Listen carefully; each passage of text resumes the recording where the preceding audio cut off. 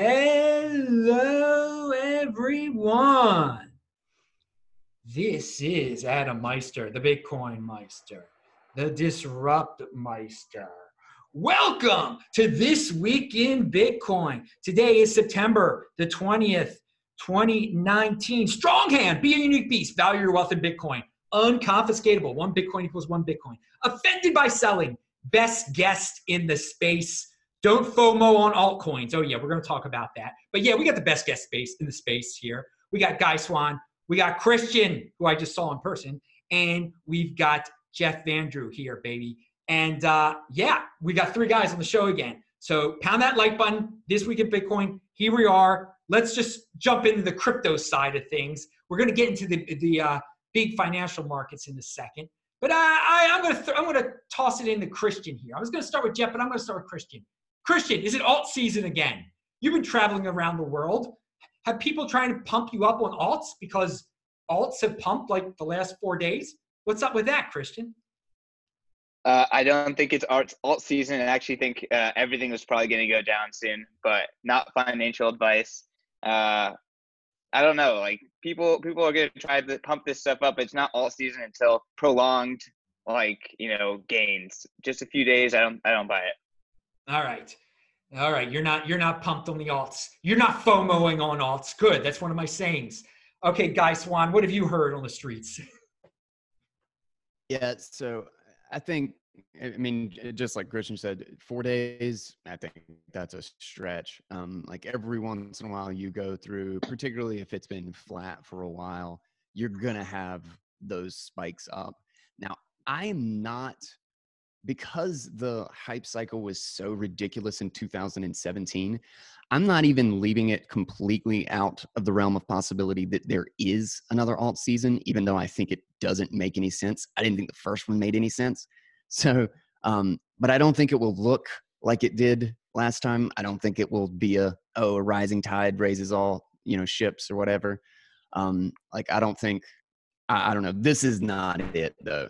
This is just, there are so many people that I know that I have talked to are like looking desperately for a avenue, like an opportunity to get out, that any kind of like sustained growth is just going to be met with people so happy that they can finally dump, that I think we're a long way from anything on that front. All right. Jeff, how about you? We're going to talk about this more later in the show, but I think it's just a symptom of, when interest rates get too low, it's the riskiest investments that sometimes in the short term see the money pour in. Because when nothing is, generating any yield, those dollars have to go somewhere. So a lot of times it's the sketchiest, riskiest investments in the very short term, which is a category in which I'd put altcoins that see the biggest benefit. So yeah, let's talk about that. Let's talk about the financial markets. Interest rates were just cut. What is going on here, Jeff?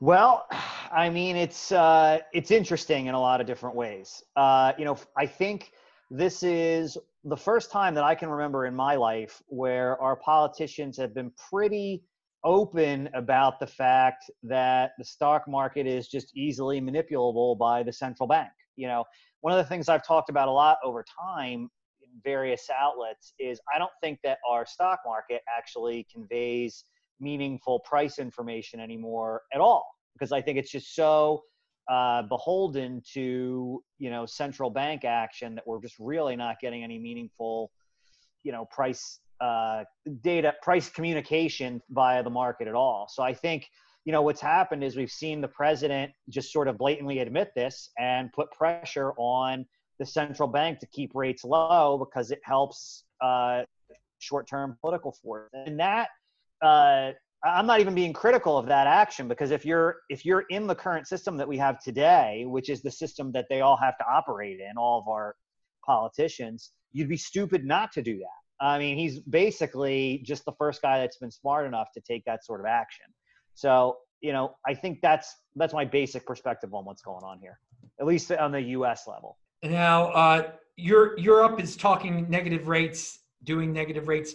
Are we going to see negative rates in the United States? Is it eventually going to spill into the consumer market? Will banks charge negative rates on savings accounts? My guess would be there's a definite possibility that we could see it in retail markets, but usually most big proponents of negative interest rates, and believe it or not, there are a lot of people who not only say we shouldn't be afraid of negative interest rates, but that they're a really good, elegant solution to a lot of problems.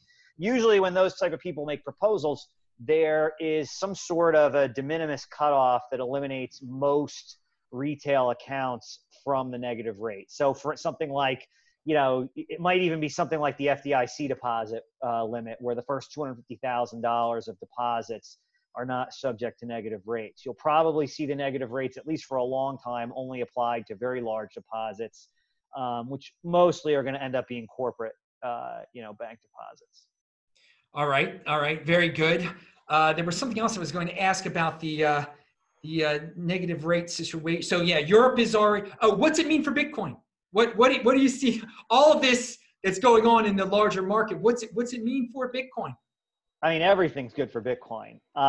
In the long term, in seriousness, in the long term, it is good for Bitcoin, right? Because all of these things are accelerationist, and on some level, the current system has to collapse is too strong of a word, but it has to have some, I use a weird way to phrase this. There has to be some level of crisis to the current system for Bitcoin to really start to take off. And a lot of us, including myself, hope that isn't like a complete and total collapse. But regardless of how strong that sort of negative impact to our current financial system needs to be, accelerationism like this moves us further in that direction. So I think, certainly in the long term, this is good for Bitcoin. In the short term, we still don't know whether investors in general, sort of the broad scope of investors, see the value proposition of Bitcoin yet well enough to understand that Bitcoin is a hedge against these issues. And there's still a lot of investors that therefore may still see Bitcoin as a risk on asset. And therefore, in the short term, if there is, a shaking of confidence in the market, there is certainly a possibility that Bitcoin could actually have short-term price declines. We just don't know yet whether the market at large has really started to no longer view Bitcoin as a risk-on asset yet. But in the long term, definitely good. All right, everyone, pound that like button. Guy Swan, I think you retweeted this. Someone retweeted this. The Fed will print an additional $75 billion to correct the lending market. That's $129 billion injected as an emergency. Within only a day, they will have printed nearly as much as the entire market cap of Bitcoin. Now, some people argued about the entire numbers behind that, but I get the point. The Fed is playing with tremendous numbers here that are similar to what Bitcoin is worth right now. So, Guy Swan, what is your take on all this? Yeah, just the fact that, like in a comparison of market size, it's pretty extraordinary to think that, that's the amount of money just in an overnight. Because I think the overnight interest rates shot up to 5% or something like that. I even saw somebody say something. From what I was saw. it 10%? Yeah, very briefly it shot up as high as 10%. And I'm sorry to cut you off, man, but we still actually don't know why. There's no official explanation as to why there was that dry up in liquidity. But I'll let you go to it. See, that's so crazy though. That it just shows how unbelievably fragile everything is. It's sitting on the thinnest of ice with cracks everywhere, and they're just having to constantly throw money to smother the fire. And obviously, you end up putting more fuel on it down the road. And just like Vandrew said, you can't. There's no way that it doesn't eventually go negative, because there's no way out except a massive correction. So I don't see how it doesn't reach that point, even if it's, the US is one of the last ones to get there. And we've already got, what was it? I think the number's 15 some odd $1 trillion of negative yielding, bonds and stuff now. I mean, just the whole space, the fact that this is being normalized is absolutely insane, that we're totally just accepting and pretending it's completely legitimate to have someone have the ability to consume scarce resources and get paid to do so. That's absolutely nuts. Like we could not have it more backwards. And while I think like Bitcoin is like you said, still seen as a really risky asset, I think in the long term, it's just going to be this obvious elephant in the room for everything that they try to do. For like just bringing up that question, like why is there no yield like everywhere? Why do we have to constantly dump all of our money into these crappy nonsensical projects like Jeff was talking about, and like overinflate all this stuff because people are so desperate for yield. They're desperate for like a real place to park their money. So I don't know. It's crazy. It's a just shame. crazy. It's a shame they haven't discovered Bitcoin yet. I'm glad we got the insider information here. I think the Fed will be able to keep on doing this. We've got a lot of blind people out there. They'll just be like happy with whatever they do. I think, but at least we know the right direction to go in. Christian, what's up with you and this whole situation? So kind of to add on to what Guy was saying and how insane the negative yields are, and especially in the bond market, that's kind of where it's happening first. And I've been thinking about this, and when I was in Riga talking to a lot of people about this, and this idea kind of came into my head that the bond market is literally turning into a Ponzi scheme. The only way it's profitable if there's negative yields on the bond, which means that you pay them to buy the bond, is if you're expecting the interest rates to go further down, so that way your negative bond is less negative yielding than the newer ones, and therefore it will appreciate, so that way you can sell it.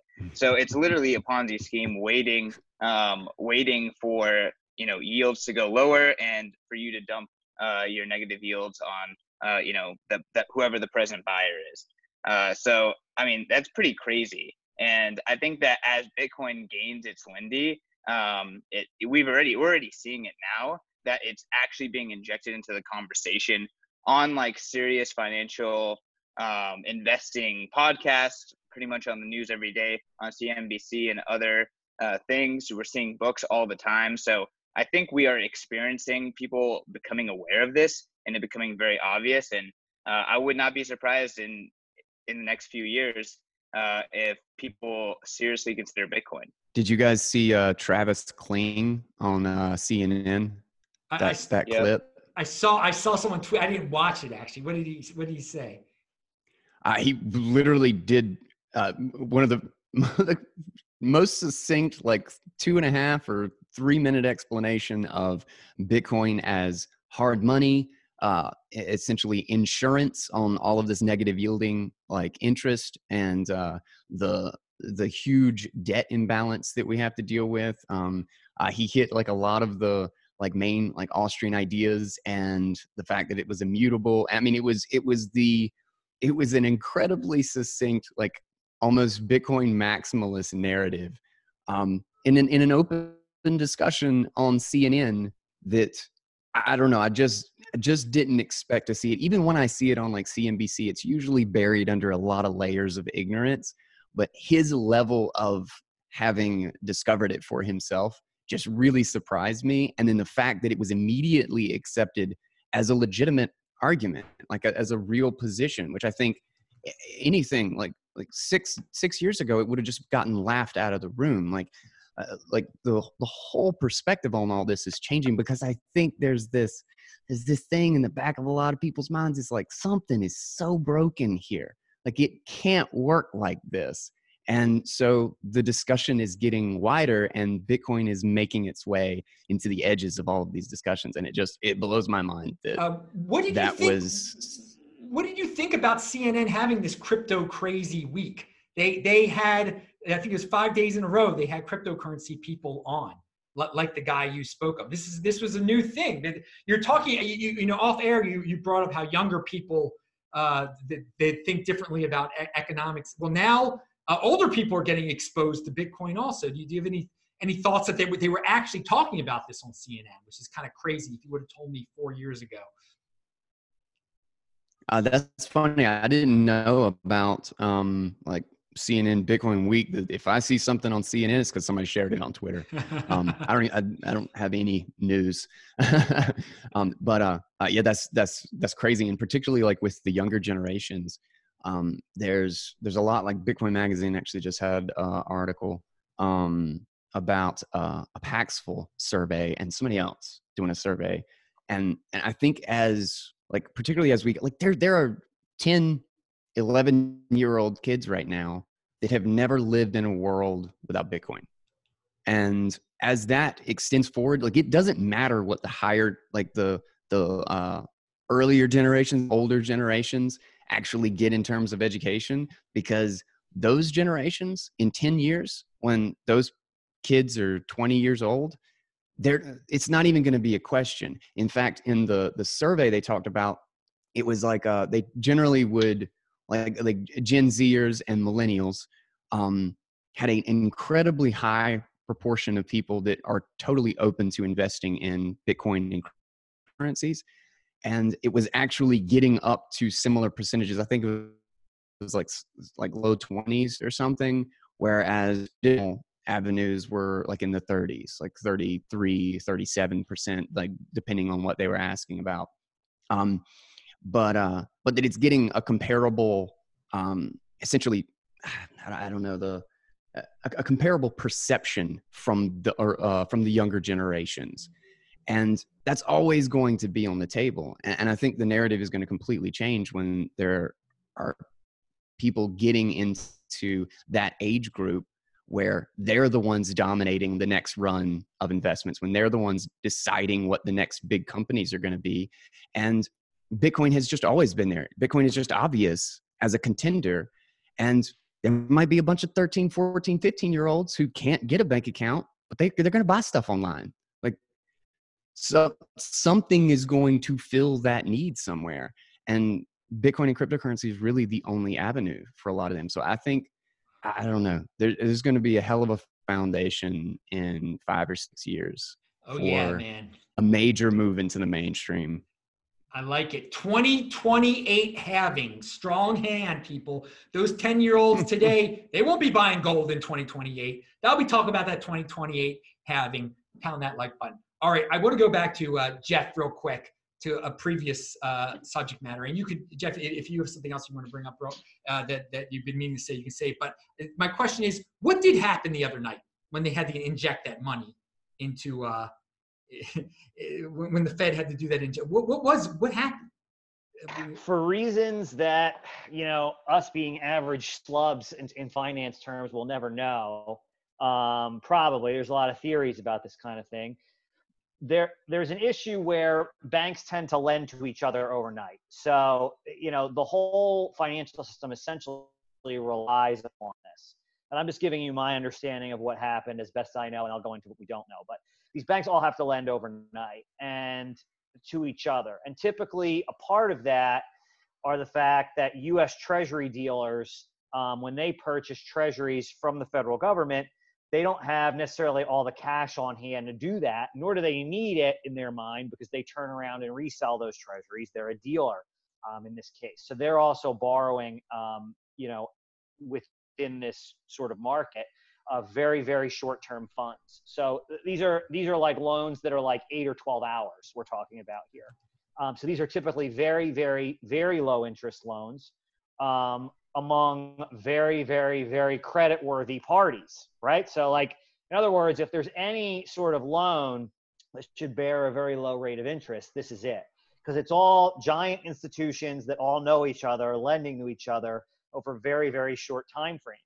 And for reasons that I have not yet heard a great explanation, there was just a shortage of lenders the other night. And as a result, because there was such a shortage of lenders, the interest rates shot up to insane levels, and the Federal Reserve had to step in and sort of act as that lender of last resort. It's sort of a bizarre situation.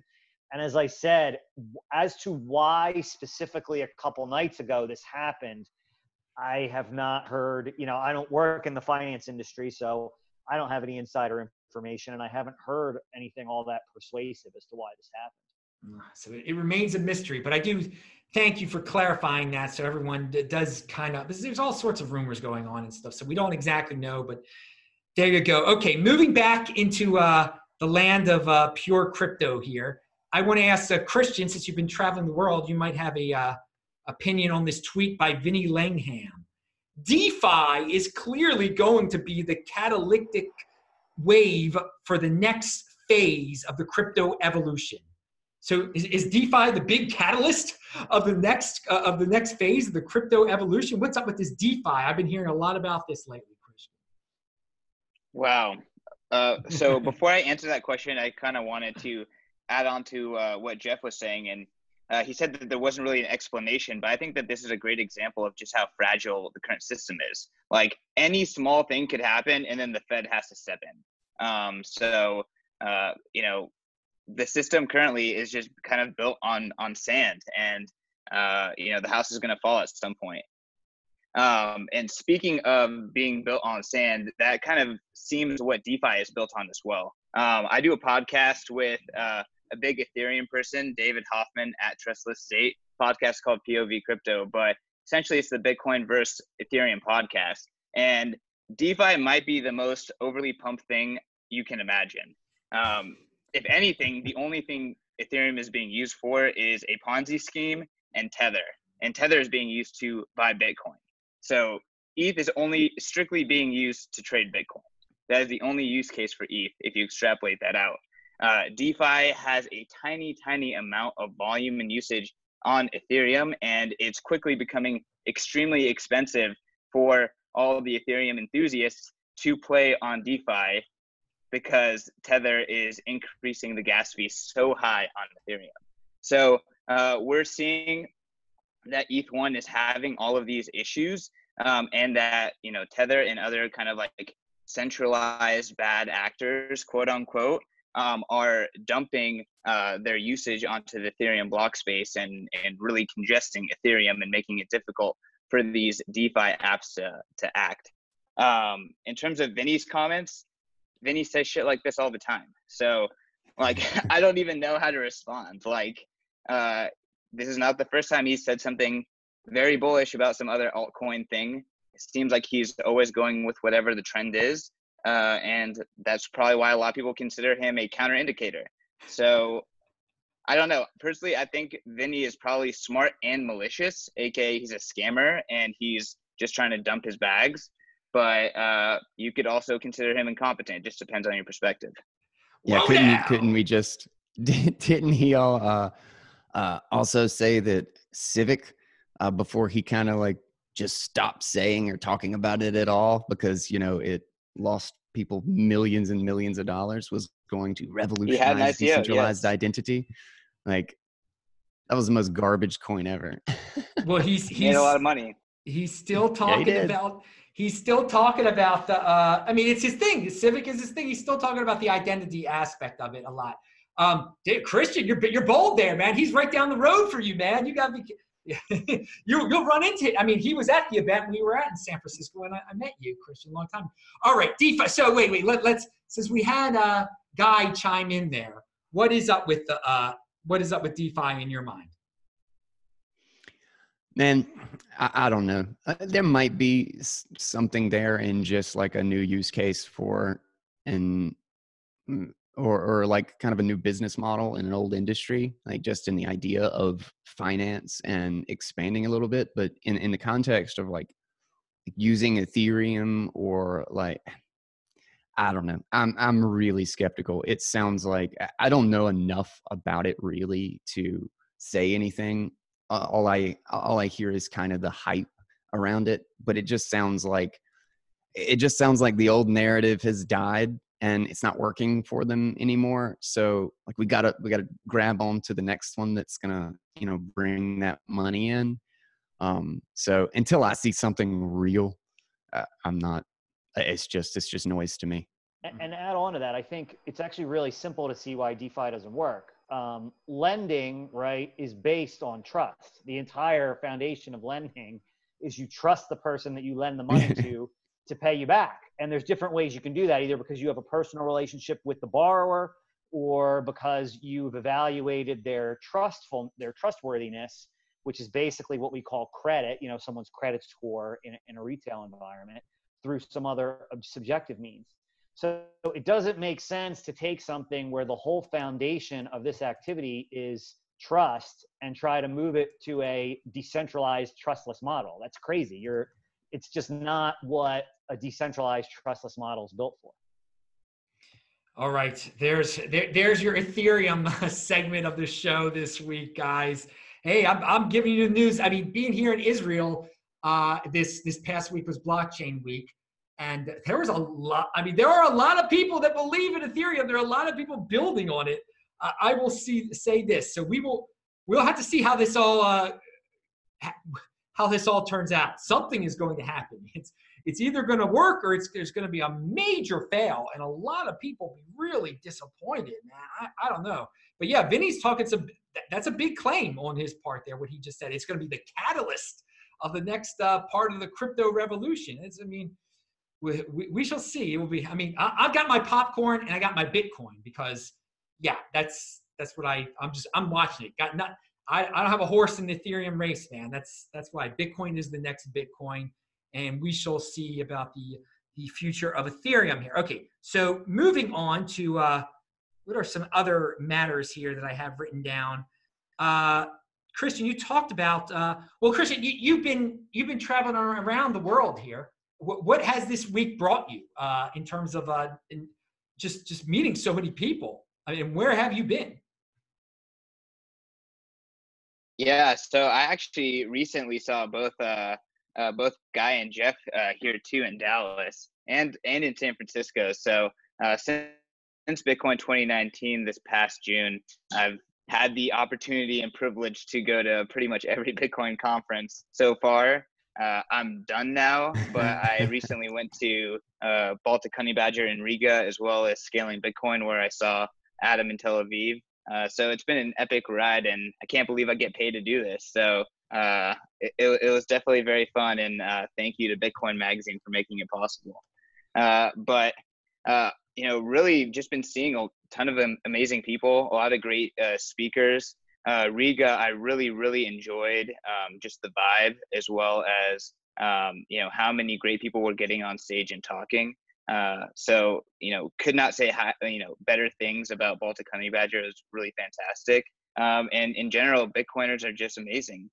So I always enjoy hanging out with Bitcoiners, and it's a great way to spend a weekend. So highly recommend going to a legitimate Bitcoin event anytime. They're always amazing, whether it's big or small. All right, so there's a positive note. Now we're going to get into it with Jeff about something that some people don't think is very positive. Jeff is he's an accountant. He's a lot of things. So since I have him on the show, why not ask him about the IRS situation that everybody likes to ask me? Now, again, the letters were sent out weeks ago now. But Jeff, can you give us an update on that situation? Yeah, and a quick disclaimer: I'm an attorney, a tax attorney, and a CPA, but I'm not any of your tax attorney or CPA. So consult with your own tax advisor. That said, if you got one of these letters that came in the mail from the IRS a few weeks back, just one thing I always tell everyone is not to freak out about it. Everyone whose name popped up in the Coinbase John Doe subpoena got one of these, and these are part of a broader category of notices that we in the industry tend to refer to as IRS soft notices. And what a soft notice means is it's not a notice that you per se have to respond to. It's sort of the IRS just sending you a letter saying, hey, you may owe some additional tax here. Maybe you didn't claim this stuff. Take a look back at your return and see if you did it right. If you didn't, file an amendment.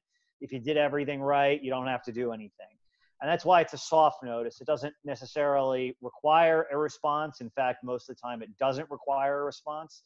And in fact, receiving it doesn't put you on any sort of a special list of particularly suspicious people. It just means you're someone that may perhaps have a higher chance than normal of needing to go back, take a look, and amend your return. So if you got one of these notices, go back, look at the return, see if you claimed your stuff. If you didn't, contact your tax advisor, file an amendment. No big deal. All right. Guy, I know you wanted to mention Edward Snowden. Yeah, I was curious to get everybody else's opinion on this, to be honest, because his new book, Permanent Record, is, excuse me, it's coming out, and it's a Macmillan Publishing or whatnot, and supposedly he has like his non-disclosure and stuff agreements with both the CIA and the NSA. Well, obviously he's been violating it since since anybody knew who the name Snowden was. But now they're going after him and trying to sue him over the rights to the book because of or sue him over any ability to like make profit from this as a violation of the non-disclosure agreement. Just because he's supposed to send all information to the CIA and the NSA so that they can mark out anything that he's not supposed to include. Like Snowden's going to do that. But it's just a really interesting dynamic. And supposedly as part of the agreement, he's not allowed to make royalties off of anything, like anything where he talks about like the CIA or the NSA, even if it's like fiction, that supposedly he's like permanently for the rest of his life, he's just not able to make royalties off of that. So I don't know. It sounds like they're going to be going after the publisher rather than Snowden. And then everybody on Twitter is like, set up a BTC Pay server. We'll buy your book under the table. Like, I'd love to get a copy. So it's funny. It may very well one of those things where it just proves the use case of Bitcoin, that like it kind of laughing in the face of like, oh yeah, you're going to control the market. Well, we're just going to print it ourselves and ship it out and everybody's going to use Bitcoin. Well, so I just think it's a really funny dynamic. Yeah, I mean, if you guys want, I can give a little background on the legal reasons why they're going after the publisher and what the attack vectors are here. So the issue would be, Bitcoin or no Bitcoin. Snowden's in Russia. Russia's probably not going to enforce a U.S. judgment against him. So their only angle to try and get at these proceeds is to, take action against the publisher. The publisher either, I don't know if the publisher specifically is headquartered in the United States, but whether they're headquartered in the U.S. or they have offices in the U.S. or whatever, the court system of the United States is going to have jurisdiction over the publisher. So that's why you would go after the publisher in this case. So even if he were to start accepting Bitcoin for the books, it really wouldn't matter because the publisher would still be subject to the U.S. courts and the government could get paid that way. Really, the thing is he would have to start, from a legal perspective, selling the book directly without the publisher's involvement to really get this off. Because then, he's in Russia, so they can't come knock down his door and, hold him in jail for contempt of court. And then the publisher, they're not involved, so they wouldn't be an attack vector either. So that's really what, the issue is going to be in terms of the royalties and the financial end of this. For instance, if he was accepting fiat but selling without a publisher. Yeah, so if he had been selling in fiat, even if he didn't have a publisher in the U.S. and was selling directly to the consumer, the issue would be that the U.S. court system would still have jurisdiction over Visa, MasterCard, Discover, American Express, or even if he wasn't taking credit cards and he was just accepting, dollars over ACH or something, whatever banking payment rail was transmitting him the funds, the U.S. court system would easily get jurisdiction over it and get to be able to stop those payments. So in order to sell directly to the consumer in this situation, he'd both have to not have the publisher involved and be selling essentially with Bitcoin directly to the consumer. All right. Thank you for that clarification. Christian, do you have any thoughts on the Edward Snowden? Could be expected and excited to see what happens next. Excited to see if he goes hard onto Bitcoin and cryptocurrency and continues trying to sell the book. But yeah, popcorn and just waiting. I just feel like, there's just dominoes effects happening and, things are going to continue going in Bitcoin's way. Awesome. Jeff, I wanted to, so before the show, you talked about the craziness over at WeWork, their IPO, and how it's related to the crazy financial situation of the world today. Talk about that some. WeWork being a unicorn is really the same phenomenon as an altcoin pump, right? I mean, where when yields get low, dollars have to chase some crazy investments just to maintain their value or grow. And I think WeWork's a good example of this. You have a company that has all these insanely wacky stories about how it's managed. Like it just came out this week that the CEO's wife, if she would talk to you and you were an employee and she got a bad vibe, the CEO would fire you even after a 5-minute conversation or just a seemingly innocent conversation, and just other bizarre things about the management team trafficking drugs interstate or internationally in their jets. I mean, they were using it for recreational use, not for resale, but still, that's obviously a major felony on a company jet. Things like that. Just an example of, just like altcoins pump when yields go down because those investments have to find somewhere where they can get some yield. It's the same thing with these companies. You'll see unicorns get made that seemingly have no business at all being unicorns. Ouch. All right, Guy, you wanted to bring up the youth again. You had something to say. Yeah. So really right along those same lines with the whole WeWork and the I think is a great analogy to say that it's a lot of these like crap stocks that are like having huge explosive like IPOs and stock valuations that make no sense whatsoever is really very analogous to the whole altcoin bubble. And it's people again like looking for yield in literally a global market that is non-existent of it, like because our imbalances are so bad. But in conjunction with that, and then you've got these things like the financial cracks that just an overnight lending that takes the interest rate from 2% to 10% in a matter of hours. Like, that's not a small move. That's a huge move in the interest rate in a matter of hours. So we're getting an insane level of volatility because it's obvious that we're sitting on cracks in our financial system and that we've built all this on top of sand.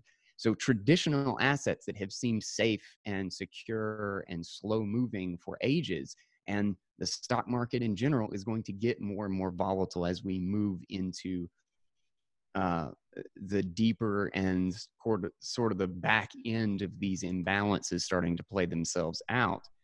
And with the Paxful survey, with the Bitcoin Magazine article, they talked about what were the biggest hindrances for the younger generations, for the millennials, for the Gen Zs, for investing in those versus traditional assets. And the top concerns actually were not like education or like understanding it, which is probably just it's probably just a result of ignorance, not the fact that they don't.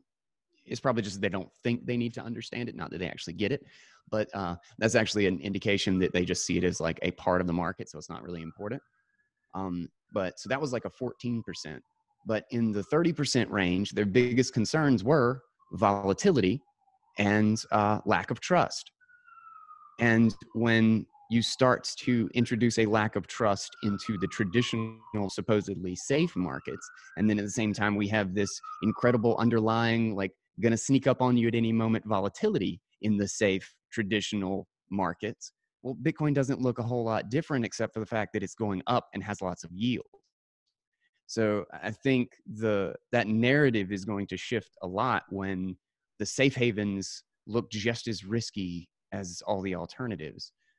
So I don't know. I just thought it was funny that those two big concerns were the reason they supposedly invest in traditional markets, when those two big concerns are literally what is falling apart in the traditional markets. Well, I hope they realize, they'll realize it one day. Well, the 20% smart ones will, at least. I mean, some people just blindly do what their parents did or what they think is the right thing to do.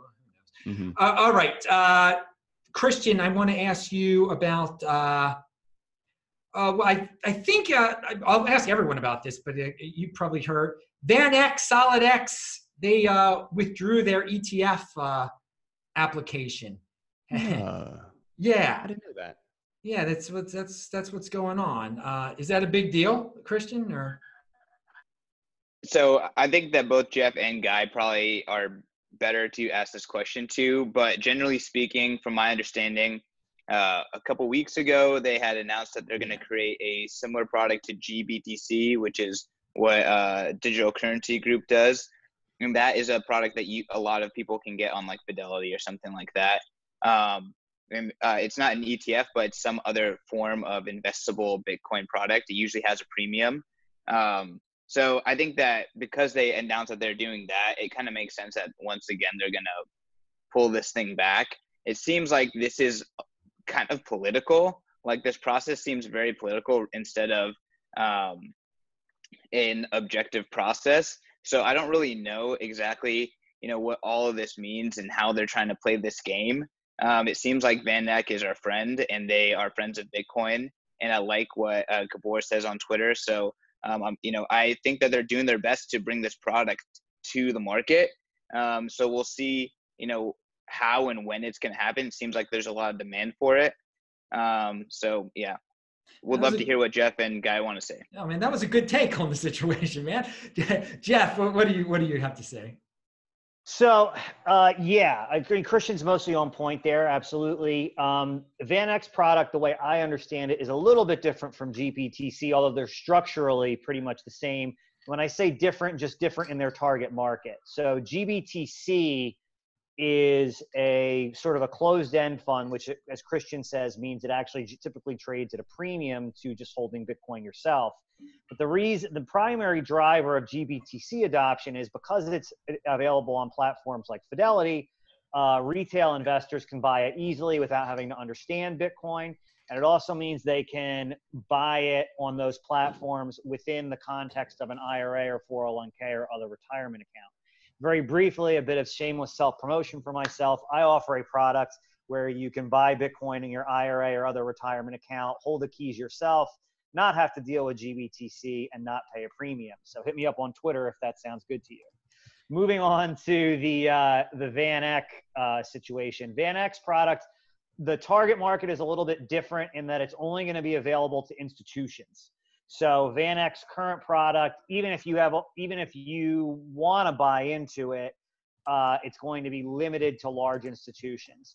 So it's a different target, and those institutions, it really does make sense for them because they typically, under their own regulations, would not be allowed oftentimes to custody their own Bitcoin. That would be too high of a liability for them.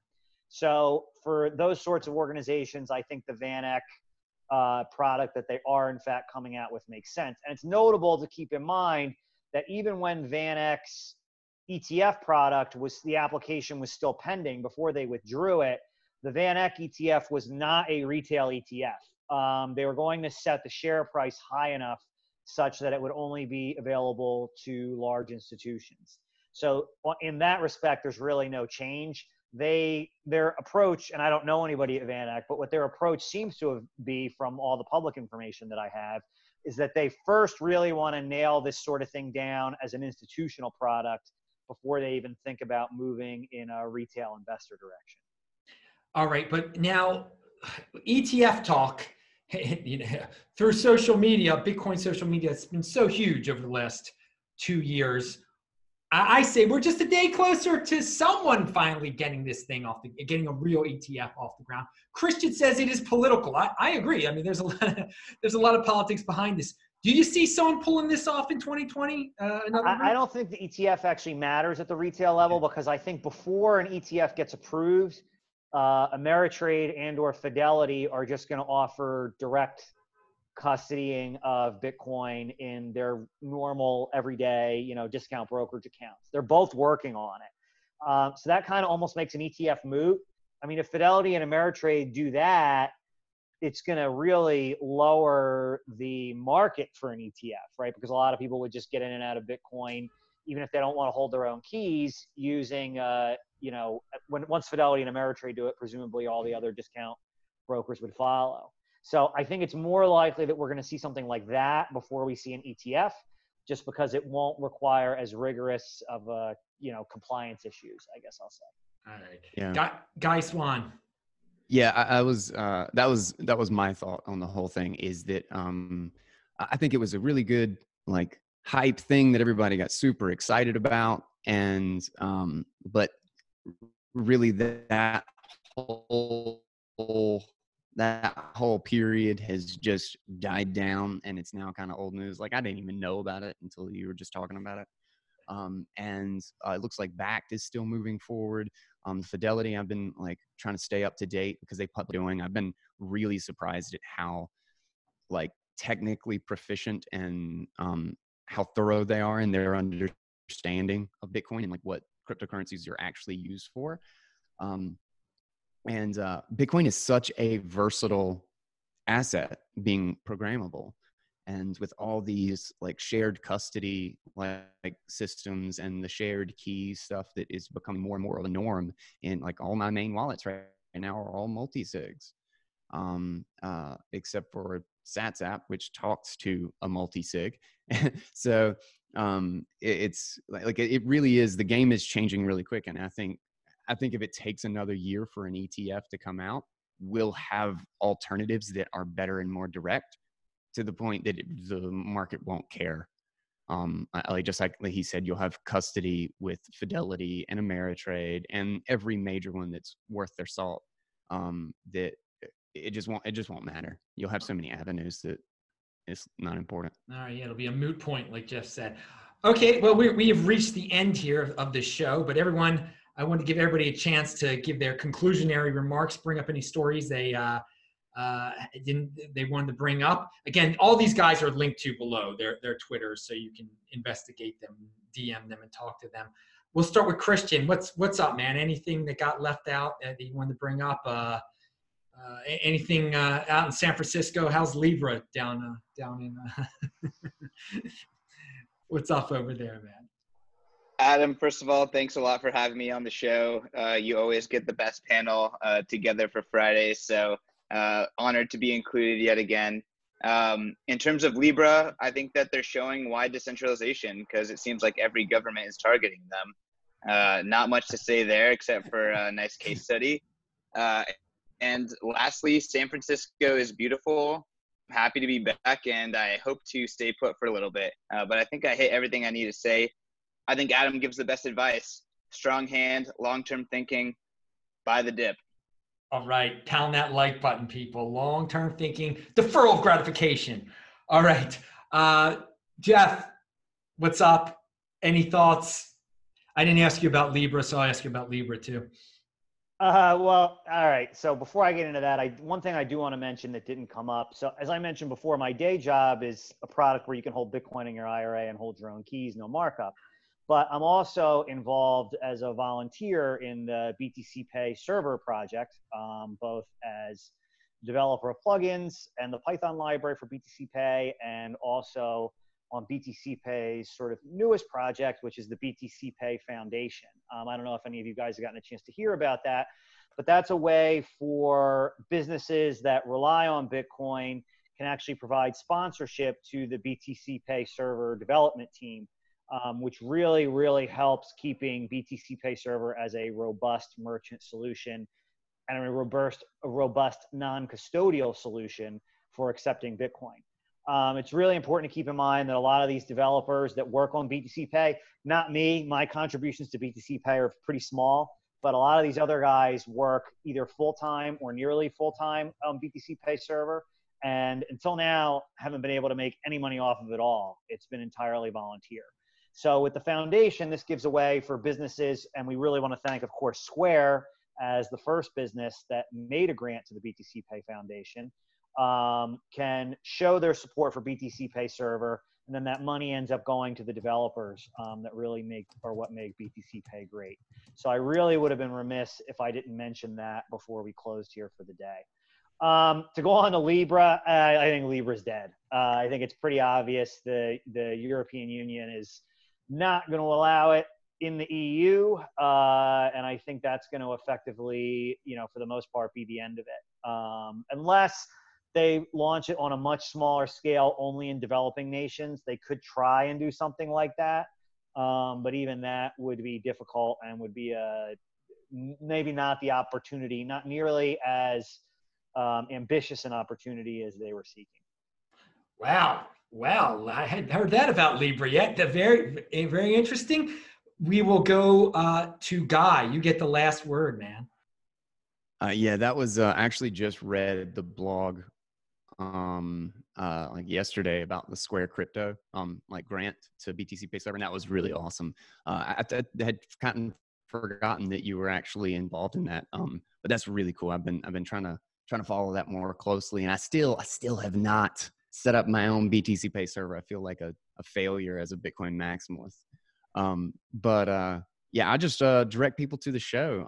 If if you want to hear, like I'm coming up on 300 quick reads now for like Bitcoin articles and like essays and papers all around the space, like to make audiobook versions for them.